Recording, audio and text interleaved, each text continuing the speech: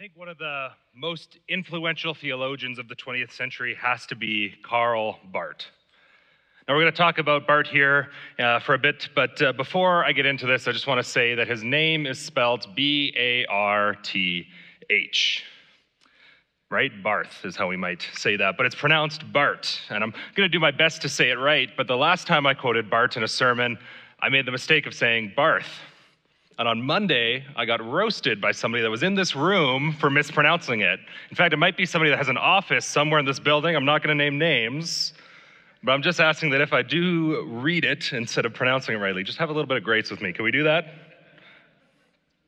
So Barth was perhaps the most important Swiss theologian of the 20th century, right? His influence went far beyond Switzerland. He's considered alongside Thomas Aquinas and John Calvin and Friedrich Schleiermacher to be one of the greatest thinkers in the history of the Christian tradition.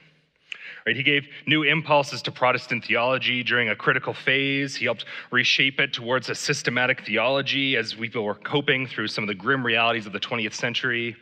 And he was the principal author of the Barmen Declaration, which we've talked about in sermons before, but this was the intellectual leader, and he wrote this document for the German Confessing Church, which was a group of Protestant churches that resisted the influence of the Third Reich in Nazi Germany. And perhaps Barth's greatest work is his theology series, Church Dogmatics, which he died before completing. And Church Dogmatics is massive. It is expansive. You can think of the biggest book you have on your shelf, whether it's a textbook from when you were in school or an encyclopedia series, whatever book you have at home that you're like, that's the biggest book I've ever read. This is longer. Church Dogmatics, when you get a printed copy, comes as 13 or 14 volumes, right? It is 9,000 pages. It's over 6 million words that he has written. And for a bit of context, the Bible in front of you, if you were to read all the pages, translations, different editions will be slightly different, but there's around 780,000 words. He wrote 6 million.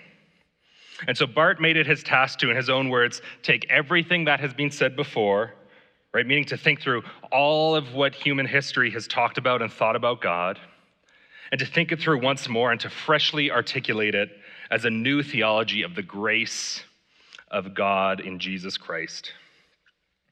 And in his lifetime, he came to the United States. He came to North America once, and he toured. He went to a number of seminaries and universities, and he gave lectures. And he was at Union Seminary in Richmond, Virginia. And he gave this formal address, and afterwards he was engaging in an informal conversation with a number of students. And one young man came up and asked him if he could state the core of what he believed. And I get that. I mean, Barth, you've written 6 million words. You've written 14 volumes. It's almost too big to understand. What's the core? What's the center? What helps me appreciate this so that as I read and I learn and I grow, the rest of this makes sense? And so Barth takes a moment and he lights his pipe, and as the smoke drifts away, he replies, "Yes, I think I can summarize my theology in these words. Jesus loves me, this I know, for the Bible tells me so." Right, even someone who wrote 6 million words expounding on faith and life and belief and theology comes back to this simple summary that the love of God is the most foundational core of our belief. And so today we want to explore that a little bit more in depth. Let's pray. God, we thank you for your word. We thank you that it challenges us. God, we ask that you would give us openness today as we explore the meaning of your love, the example that you have given us in love, and how we can be people who show love to the world around us. Amen. If you've been with us over the past number of weeks, you would know that we're currently in a series on the book of 1 John called Knowing the God of Love. And so over the past number of weeks, we've been working our way through this letter written by the Apostle John to a number of house churches to provide them with guidance and in addressing the Gnosticism surrounding the church, right? There's believers whose focus has gone from the themes of the gospel to thinking that their faith is based on some secret knowledge or some other teaching that kind of enhances it or raises the bar on it. And so this letter is written as a reminder of what the core things are. Right? It's an address of the false teaching, and it's an encouragement and an assurance to the believers that are holding fast in their faith. It says in 1 John 5:13, towards the end of the book, "I write these things to you who believe in the name of the Son of God, that you may know that you have eternal life." Now, the book of First John can be a little bit difficult to figure out because it's not structured how we, in our North American context, would probably structure it, right? It's a letter, but it's not structured like some of the biblical letters. It's almost written a little bit more like a sermon or a homily. Perhaps it was sent with a messenger who read it and would kind of expound on it a little bit as he was sharing it with these different house churches. It's also got a bit of a spiraling theme where John continually repeats different themes of life and love over and over again, and it also has something called chiastic structure. Right, in our modern Western world, we learn to write essays. That's one of our foundational skills in an English class. And I think that idea is what carries with a lot of us as we write proposals and different things, right? You give your introduction. Here's what I'm going to be talking about. Here's my thesis statement. This is my point. Here's the 3 subpoints. Then we write all our body paragraphs. And we go, okay, well, here's the evidence, and here's the evidence, and here's the evidence, and here's my argument stated. And then we conclude by saying, hey, that was my idea. There's my points. It's this very linear progression of points. But in the ancient world, writings often use this chiastic structure. It's a form of writing where there are parallels before and after the key point. The key point is actually in the middle of the writing. And so this is from a writer by the name of John Christopher Thomas. There's a few different versions of this that's going to pop up on screen that all use slightly different language, but it kind of lays out a little bit of how First John kind of breaks down some of these key themes, right? We start and end the book with these ideas of eternal life, and later on there's the section of a new commandment, a commandment of love. There's the section on the Antichrist. There's sections on believers having confidence for a few different reasons. And finally, in chapter 3, verse 11 through 18, we have this section on loving one another. Right, love is at the center. Love is the core. It's foundational not only to our understanding, but to our understanding of 1 John. And so we're going to pick up where Pastor Dave left off last week in 1 John 3, 11 through 24. The book of 1 John is towards the end of your Bible. It's what's known as the New Testament. And so the New Testament surrounds the life, death, resurrection, and the events following the life of Jesus. So you can feel free to follow along with me as I read from the ESV. You can follow along in your Bible, on the Bible app, or on the screen behind me. This is 1 John 3, 11 through 24. It says, "For this is the message that you have heard from the beginning, that we should love one another. We should not be like Cain, who was of the evil one and murdered his brother. And why did he murder him? Because his own deeds were evil and his brother's righteous. Do not be surprised, brothers, that the world hates you. We know that we have passed out of death and into life because we love the brothers. Whoever does not love abides in death. Everyone who hates his brother is a murderer, and you know that no murderer has eternal life abiding in him. By this we know love, that he laid down his life for us, and we ought to lay down our lives for the brothers. But if anyone has the world's good and sees his brother in need, yet closes his heart against him, how does God's love abide in him? Little children, let us not love in word or talk, but in deed and in truth. By this we shall know that we are of the truth and reassure our hearts before him. For whenever our hearts condemn us, God is greater than our heart, and he knows everything. Beloved, if our heart does not condemn us, we have confidence before God. And whatever we ask, we receive from him, because we keep his commandments and do what pleases him. And this is his commandment, that we believe in the name of his Son, Jesus Christ, and we love one another just as he has commanded us. Whoever keeps his commandments abides in God and God in him, and by this we know that he abides in us, by the Spirit whom he has given us." And so over the next 30 minutes or so, we're going to explore this theme of love, right? What does it mean for love to be the central theme of the Christian life? And to explore what love is according to the book of 1 John. If you'd like to take notes, our first point today is called Love versus Hate. And it says in verse 11, "For this is the message that you have heard from the beginning, that we should love one another. We should not be like Cain, who was of the evil one and murdered his brother. And why did he murder him? Because his own deeds were evil and his brother's righteous." And so, right, this message that they have heard from the beginning to love one another is a direct repetition of the words of Jesus. Jesus says in the book of John, chapter 13, "A new commandment I give to you, that you love one another just as I have loved you. But you are also to love one another.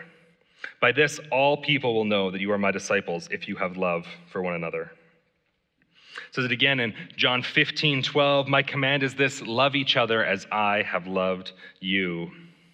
And so for the Christians that John is writing to, this idea of loving one another would have been foundational to what they had heard, right? It would have been this foundational idea from Christ that's existed in this community of believers since its foundation. For these people, this has been the marker of their entire Christian experience.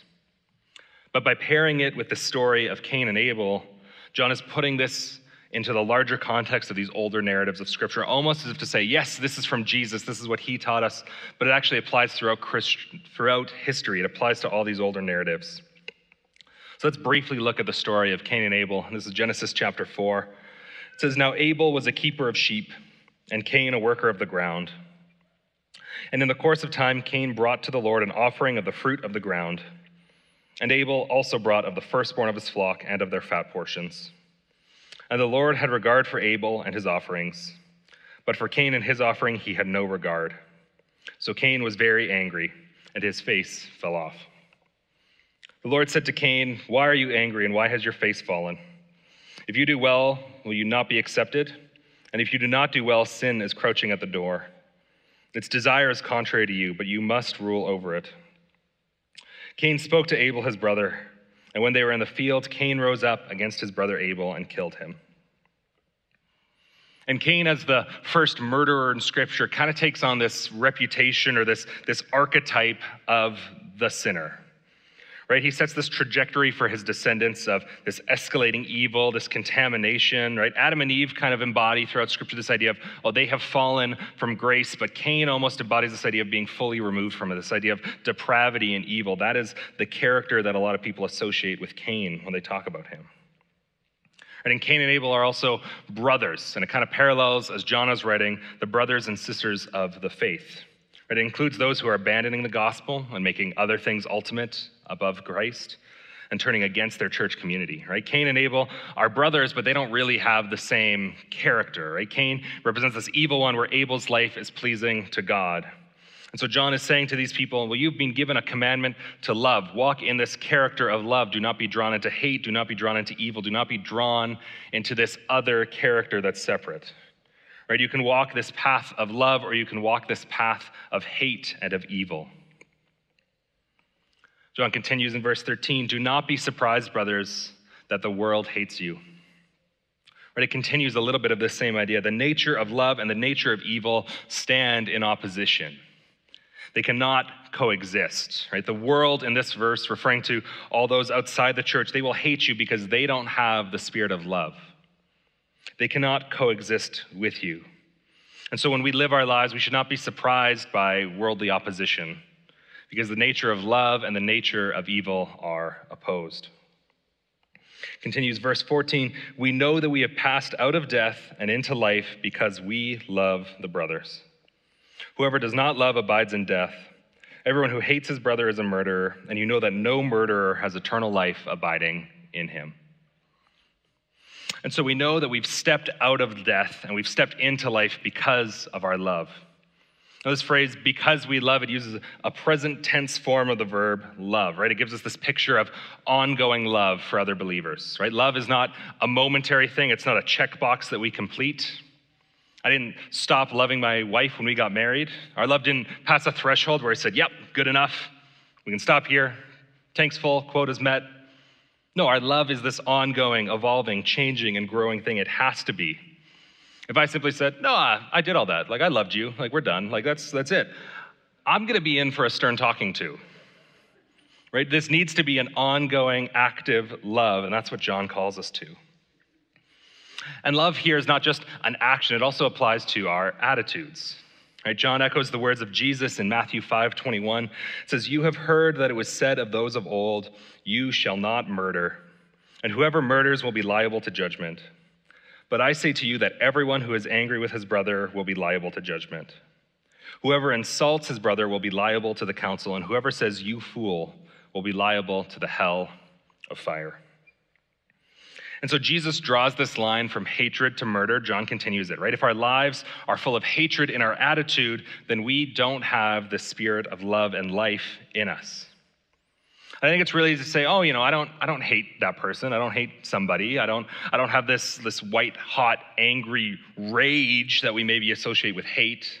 I've never wanted to throttle somebody, right? Like I don't have this hate and anger, but what about our subtle ways? Or do we live lives where we politely dismiss others because we don't really see their input as being valuable and we just dismiss them? We don't really want their input. We don't think they're meaningful. We don't want their bearing affecting us. Or we treat people in apathetic ways where we avoid them or we skirt around them. We're in the foyer of the church and we cut through a hallway to get away from talking to them. Right? We don't often speak in this way that our hate is so evident, but it's often these subtle ways that we can demonstrate some of these characteristics. In George Orwell's 1984, there's this somewhat infamous scene. It's called the 2 Minutes Hate. And in the novel or the movie, if you've seen it, the citizens of Oceania, they're required to watch propaganda about their enemies for 2 minutes a day, and they just scream pure hatred and vitriol at them. To quote from the book, it says, "The horrible thing about the 2 Minutes Hate was not that one was obliged to act a part, but on the contrary, that it was impossible to avoid joining in. Within 30 seconds, any pretense was always unnecessary. A hideous ecstasy of fear and vindictiveness, a desire to kill, to torture, and to smash faces in with a sledgehammer seemed to flow through the whole group of people like an electric current, turning one even against one's will into a grimacing, screaming lunatic."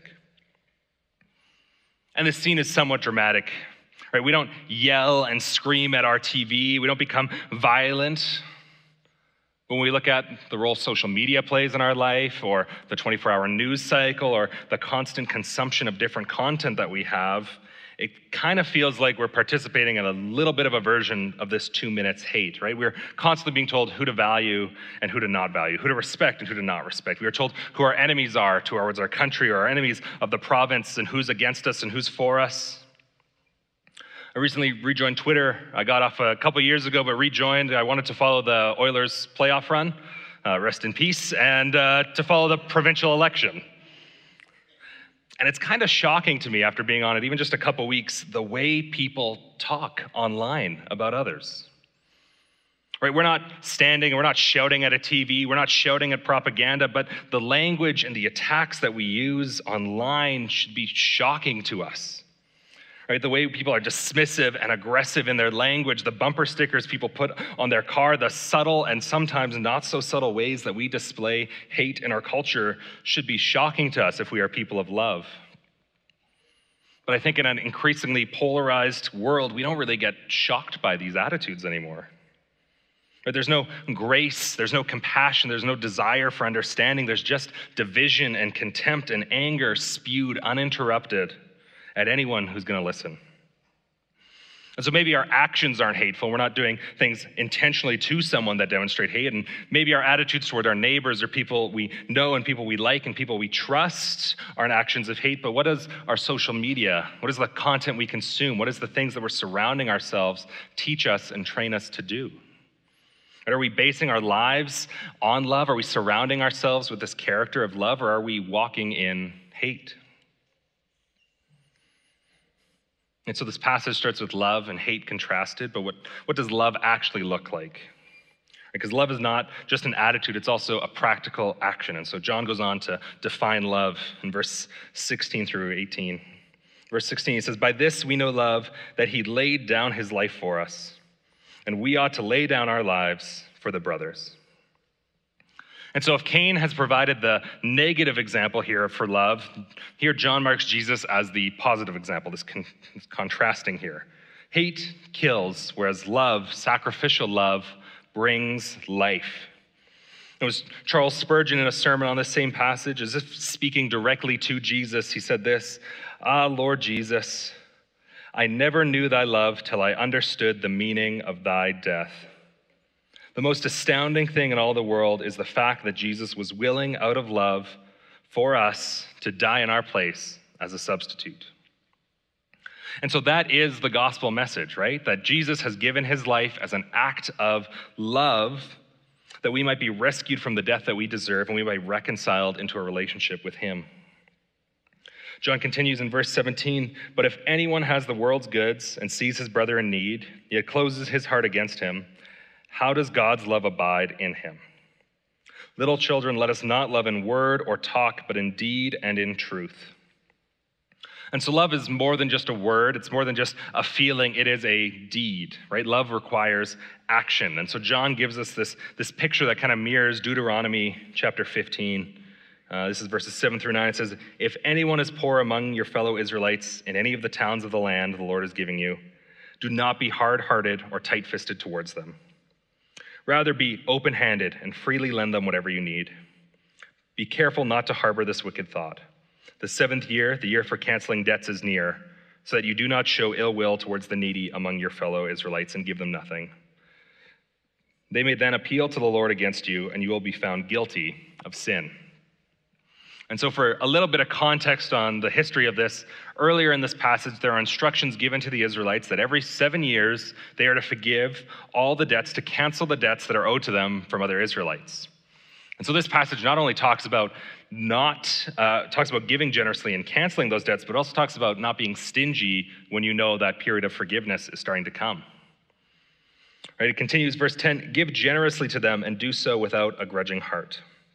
Then, because of this, the Lord your God will bless you in all your work and in everything you put your hand to. There will always be poor people in the land. Therefore, I command you to be open-handed towards your fellow Israelites who are poor and needy in the land." And so in John's letter, laying down one's life, right, making personal sacrifices to demonstrate love, means meeting the needs and basic necessities in the life of others. Christ is the model for us to emulate in laying down from ourselves sacrificially to meet the needs of others. And I think one key detail that we can skim over in a quick reading of this passage is a deliberate transition that happens in verses 16 and 17. It says in verse 16, "We ought to lay down our lives for the brothers," plural, and then it continues in verse 17, "But if anyone has the world's good and sees his brother," singular, "in need." Why does John do this? I think he does it because it makes it personal. Right? It's easy to say, yeah, I'd sacrifice for the church. Oh, I'd sacrifice for that group of people, the people I'm with every Sunday. But it gets a little bit harder when it's not thinking about it as a group and it's thinking about each person individually. C.S. Lewis said, "It's easier to be enthusiastic about humanity with a capital H than it is to love individual men and women, especially those who are uninteresting, exasperating, depraved, or otherwise unattractive. Loving everybody in general may be an excuse for loving nobody in particular." And so love is not defined by our words, but by our individual and specific actions, right? Actions of generosity, practically and significantly giving from ourselves and our resources and our worldly possessions to meet the needs of others.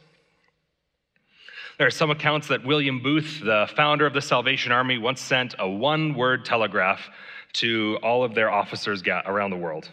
And that one-word telegraph simply said this: others. And whether that part of the story is true or not, one thing is for sure.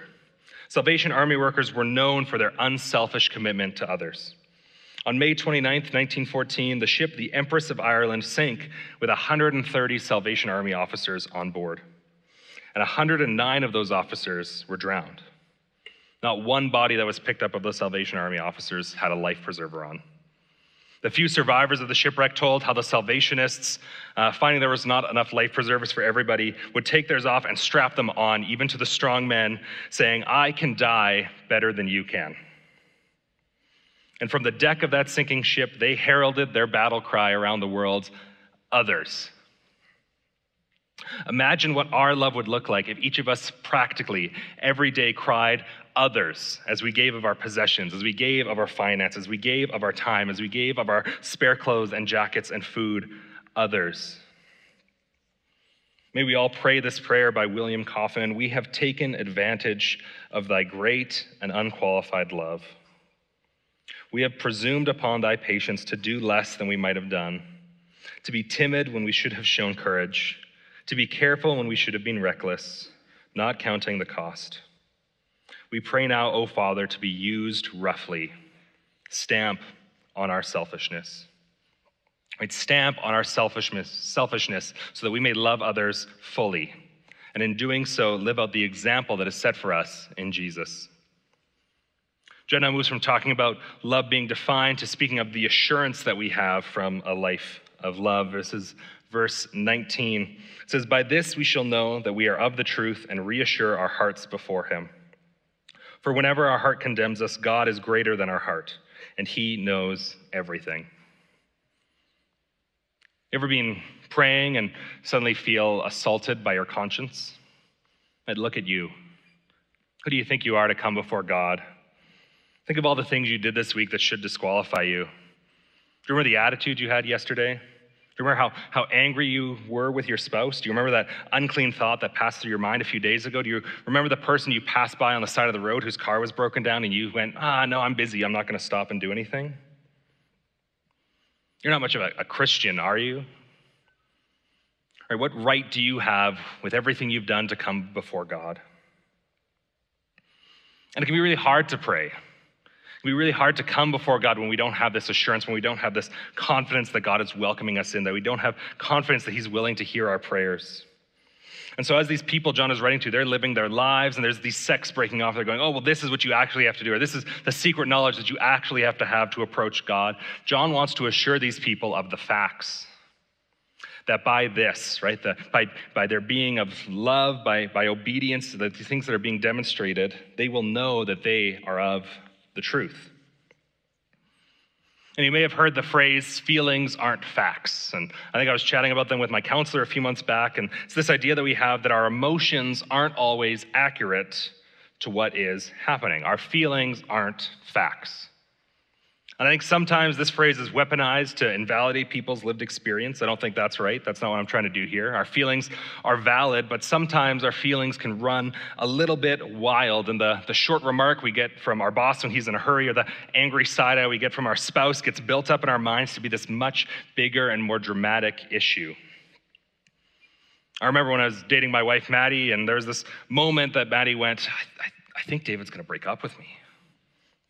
And you're all thinking, like, David, why would you do that? She's great. And I'm like, yeah, I get it. I wasn't planning on it.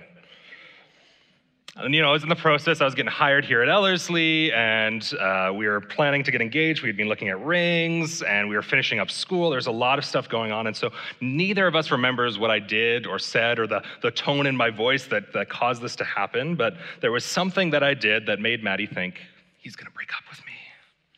And so Maddie's like, I got this, and I got permission to tell this story, but this is her own words.